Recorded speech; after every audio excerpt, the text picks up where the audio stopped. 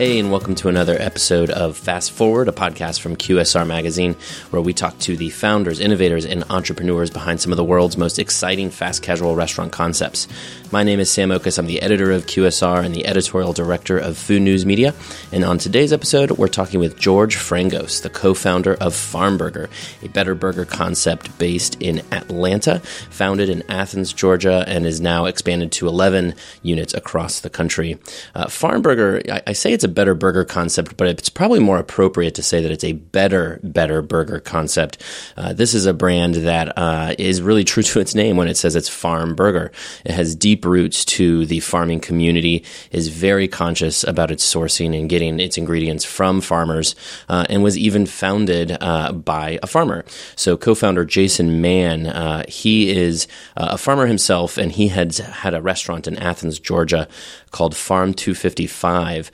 And in 2010, he partnered with restaurateur George Frangos on doing a fast casual spinoff of Farm 255 because they were selling so many of their burgers that they called the Farm Burger. And together, Jason and George, they launched Farm Burger in 2010 in Decatur, Georgia, just outside of Atlanta. And really, as they say, the rest is history. It's now grown to those 11 units and has really stuck to that very conscious sourcing program that it does. Now, it's interesting when you talk about the better burger category. This is something that got very saturated, I think, very fast when you saw the success of brands like Five Guys and then Shake Shack. There's a lot of brands that kind of try to jump into this space and tried to do the better burger thing, leaving customers with a lot of options. But Farm Burger really does take it to the next level. I actually had a chance to eat lunch there just before I sat down with George Frangos. And I mean, this is a concept that has bone marrow on its menu, for crying out loud. You can get $3 bone marrow. Where else in the fast casual industry can you do that? So they really elevate their menu and, again, have this really elevated sourcing structure that George and I discuss in this episode. And the other thing, too, again, is the farm-to-table movement. This was something that was really buzzy. I guess it was, starting around 2010 when Farm Burger launched. The farm-to-table dining movement was, it was becoming really popular, and customers were really conscious about where their ingredients were coming from. But there was a difference between those brands that were actually doing it and those who were saying they were doing it. And at one point in our conversation, as you'll hear, George and I discuss a much renowned article that came out a few years ago in a newspaper down in Tampa Bay that would basically kind of cracked open the fact that a lot of restaurateurs were lying about doing farm to table. And that's it's a big no-no, but that really kind of called into question, I think, the integrity of a lot of the farm to table eating movement. But Farm Burger is, they have stuck to their guns, and they have really, followed that ethos since day one, and have now expanded to, again, 11 units across several states, and plans to grow across the Southeast. So really enjoyed my conversation with co-founder George Frangos. We discussed the Farm Burger's growth, its origin story, and really how it sticks to those ideals of sourcing locally and from farms. And I just think you're really going to enjoy this conversation. So I will now pass you on to my conversation with co-founder George Frangos of Farm Burger. All right, I am here with George Frangos of Farm Burger. George, thank you so much for joining us today. Pleasure being here. Thanks, Sam. So, George, we're going to talk a little bit about Farm Burger, where it came from, how it has successfully grown across the Southeast, and now you guys have one restaurant in California as well. But let's start first before Farm Burger. Let's go back to sort of your past and where you came from originally before Farm Burger.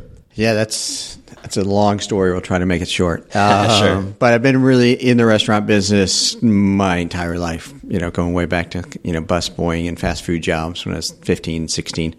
Ended up following that to Cornell Hotel Restaurant Program. And moved on to there through some hotel work, always food and beverage oriented. And over the years, ended up working with independent restaurants, and worked for a restaurant in Washington, D.C. called Restaurant Nora with Nora Pouillon. And it was my first eye-opening experience into what didn't have a label back then, but now is called farm-to-table dining. We had farmers and Amish chicken guys coming in and bringing us product all the time. And it was really eye-opening about a different way the food system and restaurants can work in sourcing. And spent about 4 or 5 years managing her restaurant there. Worked my way up to New York City and worked with a chef called Peter Hoffman with Savoy Restaurant. And same kind of commitment to local sourcing, shopping at Union Square Green Market, and kind of continued my passion into that side of the restaurant side, but always more full service, fine dining.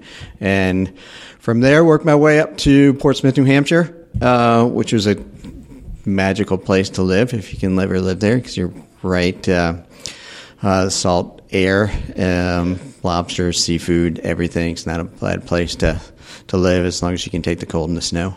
And had a restaurant there with an old chef from Norris called Victory 96 State Street. And did well enough to pay the bills, but not well enough to make a living. So found my way down to Atlanta and worked with a restaurant group here in Atlanta. And if we want to circle it back to how I met Jason, my partner, in Farmburger, one of these, is it 6 degrees of separation? Is that the word? But got a call from my chef and partner in New Hampshire who's still running our restaurant and looking for kind of my front of the house replacement, and said he had this guy walk in who used to be a partner of a restaurant in Athens called Farm 255. And like, could I vet it and check it out? And I looked it up, and I said, that's a cool little restaurant. So, and this was Jason's restaurant in Athens, Georgia. And he was running a small farm, raising a couple pigs, some cattle, and everything was going to this restaurant in Athens. And so I told my buddy chef, looks like a very legit place. And I really wanted to meet Jason. I'm like, who's this guy behind this restaurant? And so we ended up meeting. Actually, I think we met the first time we met. I was still working for this restaurant group, general manager of very high-end French restaurant here in Atlanta. And Jason was getting married, and it was sort of like a bachelor lunch. So my partner ended up hiring his partner in New Hampshire. So Jason's partner in his restaurant in Athens was now kind of running my old restaurant in New Hampshire. That's a coincidence. He came down for Jason's wedding. I put together this big 12-course luncheon for all the guys. And I met Jason at that point. We just started talking business, and he said, I've got this restaurant in Athens. Maybe you can help me out on the front end and the number side. And then so we connected, and I did some consulting for him, and that kind of led into Farmburger. So, gotcha. Because it was kind of like a flip-flop. It's like his old partner went to run my old restaurant, and then I came and took his partner's spot. What is it? What was it that helped you guys click? Why was that partnership? It seems like it was pretty natural from the beginning. I think Jason came from a farming background, an agriculture background, and an entrepreneurial background. And really, it started the restaurant as a economic resource. A farmer, a small farmer, had a restaurant, so he had an instant supply chain. And so it was him and a lot of buddies who, were rare, successful in the restaurant business, which is not a easy thing to do. So they needed that expertise on just front of the house systems, how to do food cost, a lot of things that they were doing, but weren't sure if is this really how you run a business, a restaurant? And so it was a good fit for me to kind of fill those holes for them. And then I was really, from my background with Nora's and Savoy, really intrigued everything he was doing on that farming side. It seems like you have a pretty specific passion for farm to table. Where does that come from? Why is that something that you've really taken to? Yeah, and I think a lot of it is, at an early age in my 20s and having being around what I would call trailblazers in that field. Nora's kind of like the Alice Waters of the East Coast. Sure, and yeah. Peter was doing his thing in New York, and actually they founded an organization called Chefs Collaborative, which is still in existence today. And it's really educating chefs into sourcing and better food and where our food comes from, and partnering them with farmers and how they can make changes within their restaurants themselves. And Jason was doing the same thing, so it was really interesting to find somebody doing that in the South. Sure. I was kind of new to the South as well. So, So he had Farm 255. Yep. Tell me about the process of that going to Farm Burger. How did that idea kind of come about? So this is a story I like because there's almost one of those. You don't like the other ones? No, I like, but they're great. But this is almost that light bulb moment. Like if there was that animated light bulb over my head, this is when it would have happened. So, looking at his business, he's in this college town of Athens, big SEC, and a lot of their volume was during the big home games. That's when it was just like crazy for 3 days. And he was raising cattle, and he had a burger on the menu called the Farm Burger, I think at the time, and all grass-fed beef. And you would look at the sales mix and all the analyticals and stuff, and it'd be like, 60% of what we're selling is burgers. And we're probably having a beer, and he says, I've always thought of just like raising the cattle and just like doing away with this full service and just doing a burger joint, and that was the light bulb in my head.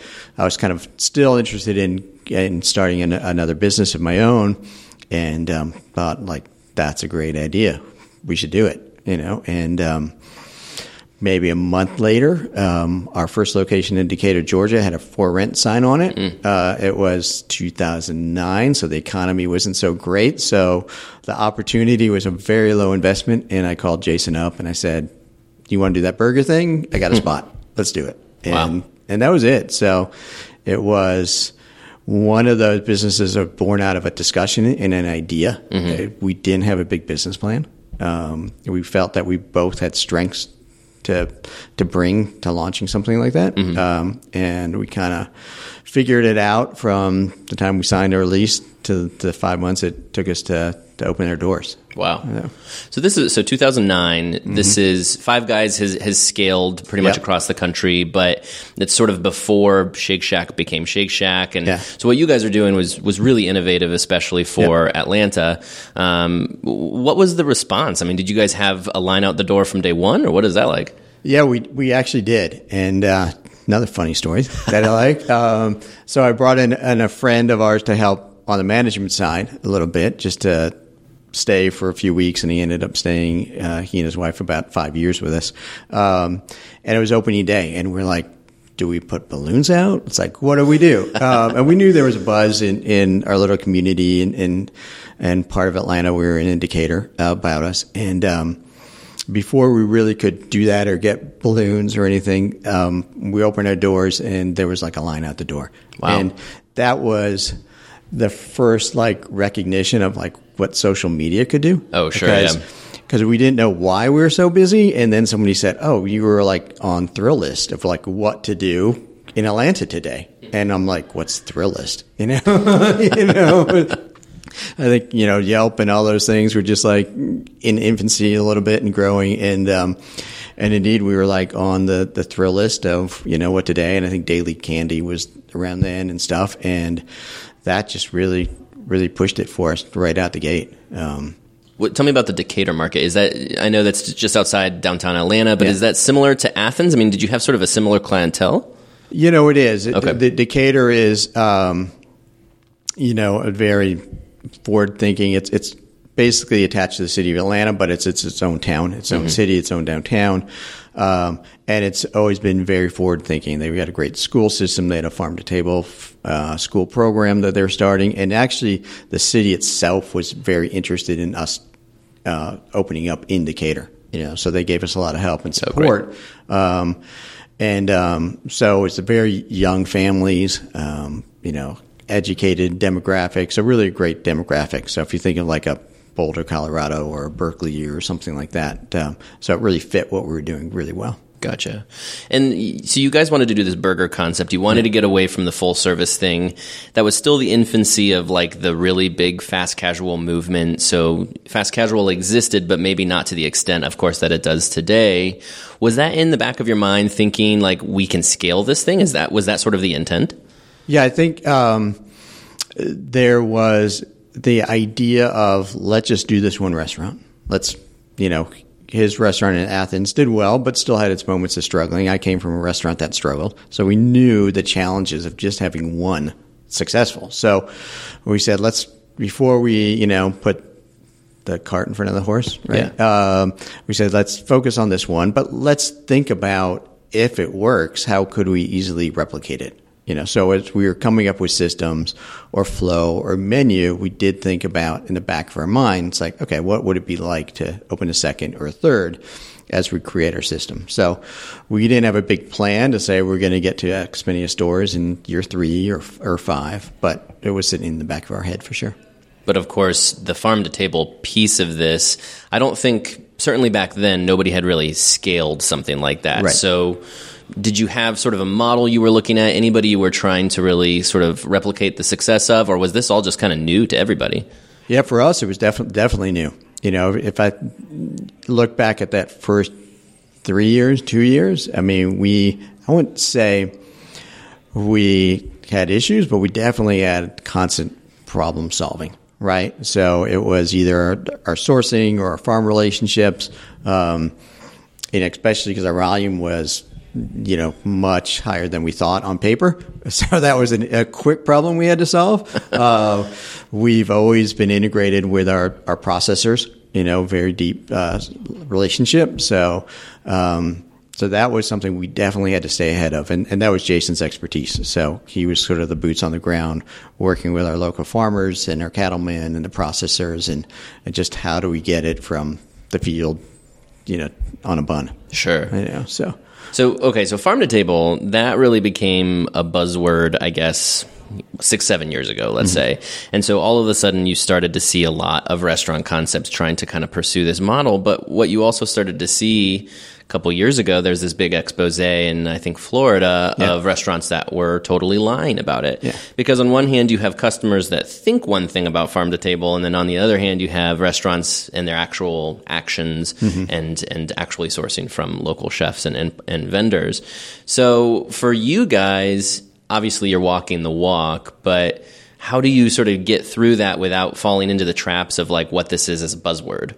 Yeah, it's when we started, we purposely didn't want to be too in your face, so some people might say that's not true because you go into restaurants and you have pictures of cattle and our farmers and you're like, yeah, that's what you're going to eat. But we really trained our staff to have the knowledge. We take them to the farms and so they could speak about what we were doing. But there wasn't a lot of, we had a small little mission statement on the wall, but it wasn't, this is from this farmer and this is from here and this is why we do it. And it's, the whole story. You could find the story, but we weren't blasting it at people.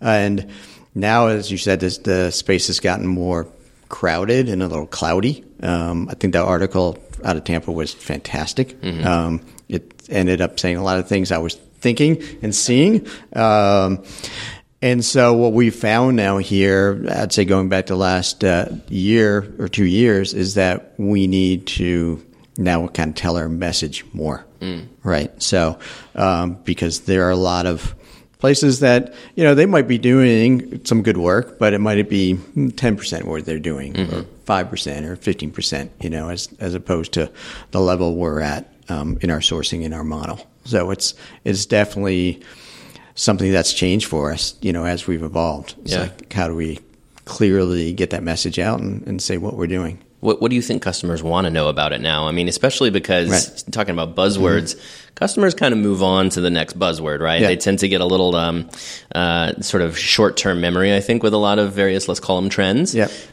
So today, when you say farm to table to a customer, what do you think that means to them and how do you guys provide that? For us, it's that transparency. I think that's the biggest buzzword now. Is transparency. Are people walking the walk?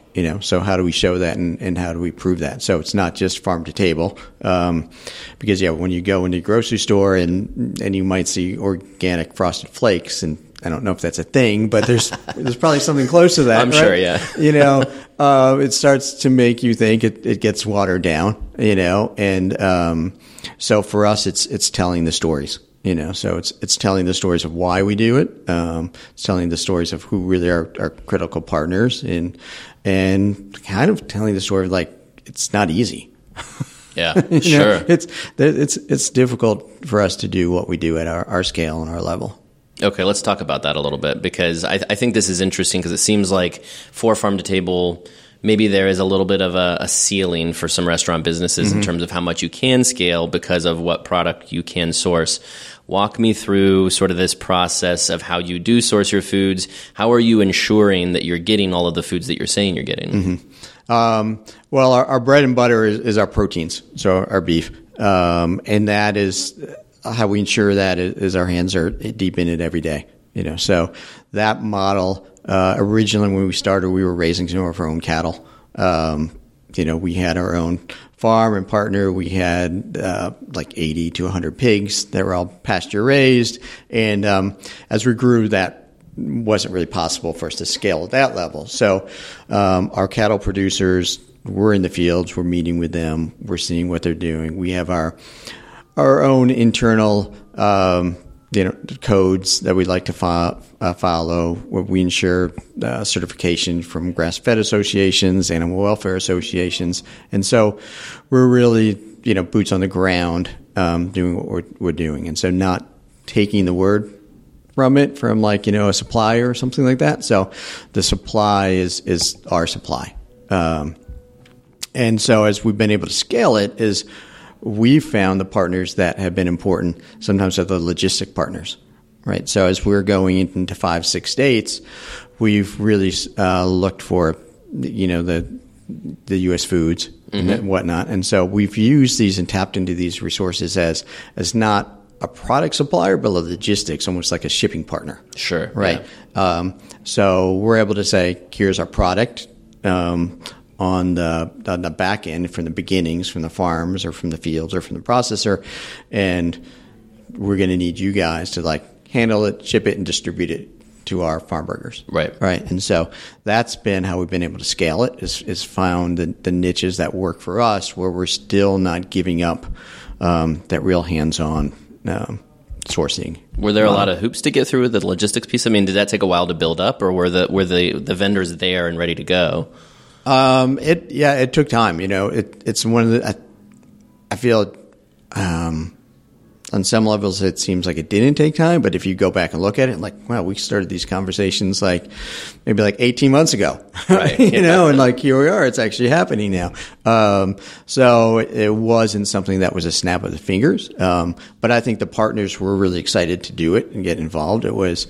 And sometimes for some of these bigger partners, and the logistics is getting them to look at their business differently and realizing it's a space that they want to get into, and figuring that piece out too. And I guess as other restaurants were getting more involved with this at the time, is it sort of a rising tide lifting all boats kind of a thing? Yeah, okay. Yeah, absolutely. And then on our produce side and our small farmers is really identifying some of those relationships where they saw the benefit for their own business, and that where they could, I don't have to sell to 6 restaurants. I could just sell to 3 farm burgers because they're going to buy the same amount of arugula every week as long as I can grow it. Right. Yeah. Whereas more of a full-service chef might be like, I want arugula this week. I'm like, next week I'm going to do chicory or a different green or something like that. And so having some of these static items on our menu has really helped us with some of our growers and farmers on that side too. Yeah, it makes sense. Yeah. Let's walk back then so you opened Decatur. That's your first farm burger. Yep. What's the time frame to number 2? What was the process of getting the second one open? Right. Probably about 10 months out, I'd say. Okay. We were still, we didn't have sort of this honeymoon period in Farm Burger in Decatur. It was busy, and then it just stayed busy, right? We had only 2,000 square feet. One thing coming from fine dining and full service, I realized fast casual, it's a lot less moving parts. Oh, sure. Yeah. So we were able to create some really good systems, had great managers and people who I could trust running that day to day. So we felt good looking for that second spot. It was still, the economy was still in a little bit of rut, so there was a lot of good value on the real estate side. Oh, true. Yeah. So a lot of really good deals to be made around rents and leases and second generation spaces. And so we found a spot up in Buckhead. Okay. As where we went to. And, we had, a team that wanted to grow. we had our own people be like, open another one. Come on, let's do this. And so that was great. That made it so much easy. Sure. And then going into that second one, we really reaped the benefits of that kind of cut and paste. Out of the box, a lot of things were similar. We weren't finding just different cutlery or different design. We were able to use what we learned in the first one and apply it to that second one. And so I think that opening, that systems, how we built that one out was, pretty painless. But maybe that was 9 years ago, and I'm remembering it differently. Yeah, you have amnesia for those painful memories. Right? Yeah. So Buckhead, that must have been a little bit of a different demographic than Decatur. I imagine you had a lot more businesses. Maybe it boosted lunch. I mean, what was the differences maybe between those two stores? Yeah, and that was the one where we, shot out of the cannon at lunch. Day one, it was busier lunches than we had even seen in Decatur. But the challenges there being more in this office setting, not as much as a finite neighborhood, where we had to work on building the weekend and the weekend and the evening business. So those were different challenges for us, but there were still two different solid day parts. There was still solid daytime business and weekend business, but they were different. The people we saw at lunch were going home to Alpharetta or downtown or wherever they might be living. Yeah. And so we had to really tap into two different almost demographics in that neighborhood, in that area. Gotcha. But we figured that out. What we figured, interesting enough, was a lot of people who lived in Buckhead were still going down to the Decatur store. Oh, that's weird. They're big Farmburger fans, and they had, it was like, we'd been open for 3 months. They're like, you have a restaurant in Buckhead now? They're like, where is it? So we realized we had to kind of do a little bit more education and get the word out. And that business grew. It took about maybe 3-4 months to get that supplementary business. But within that time, it was just as strong as the Decatur store. So this sounds to me like, you're kind of just like sailing. I mean, your business is strong in Decatur, your business is strong in Buckhead. Mm-hmm. Was there any moment that it felt like maybe this isn't going to work? I mean, did you guys hit any speed bumps along the way? Well, Buckhead did have, that speed bump, that weekend and evening business, was a speed bump, where it did put a little bit of financial pressure on us for that first 3 months, but we kind of dug in and we knew the base was there. We just had to really just get out to the people and let them know we were here. Mm-hmm. So, and that lunch business was so strong and the reception was good and the business, I think, was operating very smoothly. There weren't hiccups about, our own internal operations. And so that was certainly a little bit of a stress in that second one. We're like, okay, it's not going to be completely easy. But as we went to our third and our fourth store, the third being in Dunwoody in Georgia, and then fourth being up in Asheville. Mm-hmm.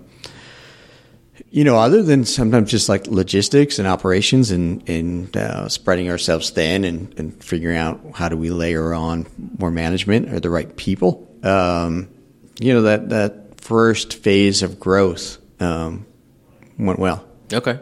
So I live in North Carolina. I've spent a lot of time in Asheville, and I'm very familiar with the farm burger there in Asheville. Yeah. That's a tourist town, and it's a very unique market. And so not only is that your first out-of-state farm burger, but that's a little bit of a different vibe than the Atlanta area. What did you learn with that location? It is a different vibe, but it was like our vibe. Yeah. I think we purposely sought out Asheville because of that. Jason's sister lived in the city, so he knew it well, and he was like, those are farm burger kind of people. Mm-hmm. Yeah. The education curve, was low for us in terms of like people would get what we were trying to do. But it was important for us to, a lot of our sourcing and local sourcing was in an Atlanta, Georgia geographic area. So we did work hard to find, the farmers and supply chain that was more local and regional to Asheville, and Blue Ridge area and stuff. So that was important to us. So we did that. We have some different cattle partners there that we might have in Georgia. It is a tourist city. It's grown and grown as well. So sometimes it's annoying. Yeah. Sometimes it's annoying if you want to go there for a weekend. I know. It's gotten, it's certainly grown. I mean, there was maybe 2 hotels downtown when we started. Now there's 6 or 7. Yeah.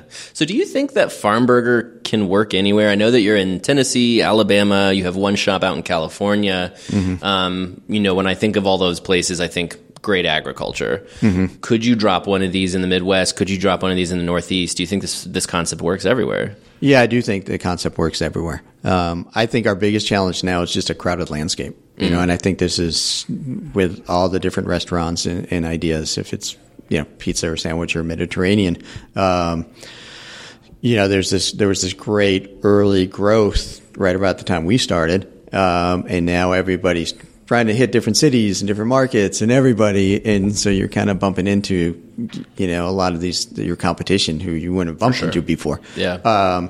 And so that's really our biggest challenge. I think our mission on our sourcing and what we stand for, I think can be, we can put roots down anywhere. So you see your competition as not just the burger space. Right. Yeah. It would be all of fast casual, you think? Yeah, to a certain extent. Yeah. I mean, when you're going to a market and there's maybe 5 different fast casuals, right. I think if there was just like one fast casual pizza or one fast casual Mediterranean or one sandwich place, it wouldn't be competitive. But when you're looking at 3 pizza places and 3 barbecue places and 3 this, then you're like, okay, everybody's fighting for that lunch business, or weekend business or family business. And it's interesting. We're starting to see the fast casual industry as a whole is maybe slowing down a little bit in its growth.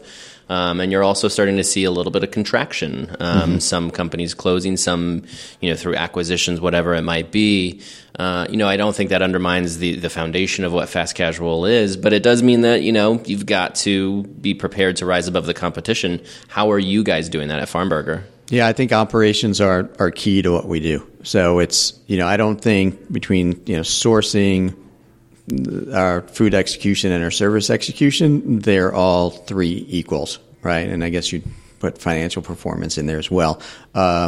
So we could source whatever food we want and great sourcing model, but if we can't execute on a daily basis with the team on the floor and the service, so that's an important piece to us. Like that service model, it's something that I brought to the restaurant from this fine dining full service background and some of my early management staff. And so, we always talk about what we call like service beyond the counter, so like what can we do to touch tables in this maybe industry or fast casual that doesn't always put a premium on that, so that's equal areas for us to be. We know we always have to be strong in everything we do. So I just ate lunch at Farm Burger, and I have to tell you, I think at least 3 table touches from employees, incredibly generous. But also, you guys have bone marrow on the menu. And this is just amazing to me that a fast casual can sell bone marrow for $3. Right. And you don't see that anywhere. How do you keep up things like that and still maintain this fast casual mentality and certainly fast casual sales and all the numbers? Yeah. We were also born, chef driven, we say, and so that is important. When we look at our sourcing and the whole animal, the bone marrow and oxtail, and those are things that came from full utilization of proteins in animals, and how do you put them in? I did see it happening. There's a burger place up in D.C. I looked at that was doing bone marrow. Oh, really? I'm like, all right, we can do that. It works. So we figured out how to make it work a little bit differently. But that's something as we've grown in different markets in different cities, it's like that's been an internal challenge is how do we not lose that and let's say become too homogenized. So we have our culinary committee and we're always looking at that and figuring out how we can do those things that are out of the box. And for us, it's something that's always been in our DNA. So it's not something that we see that's happening on the street and we're like, oh, we got to do that now. Mm-hmm. So that's made it, I think, easier for us. How have you evolved? I mean, have you changed the concept over time, and what were some of the things that maybe led you to make those changes? Yeah, I think I've been saying I think a lot, but that's you got to think in this industry. Our evolution is how do we get more streamlined. I won't say simplified because that might have the wrong word, but it's somewhere between simplified and streamlined. So where maybe early on it was possible to have so many moving parts in our execution or our preparation, and as we've grown, it's I can't be there all the time. Jason can't be there all the time. Just the economics and the labor force, and so part of that has been almost like sometimes menu contraction or just planning or just getting better and not the winging it moments. Yeah. Have to be less. More predictability. Exactly. Yeah. And communication. You know, as you grow, and it's not just, it's easy to communicate to 4 managers in 2 states. But now that it's 12 managers in 5 states and some 3,000 miles away, it's just like, how do we,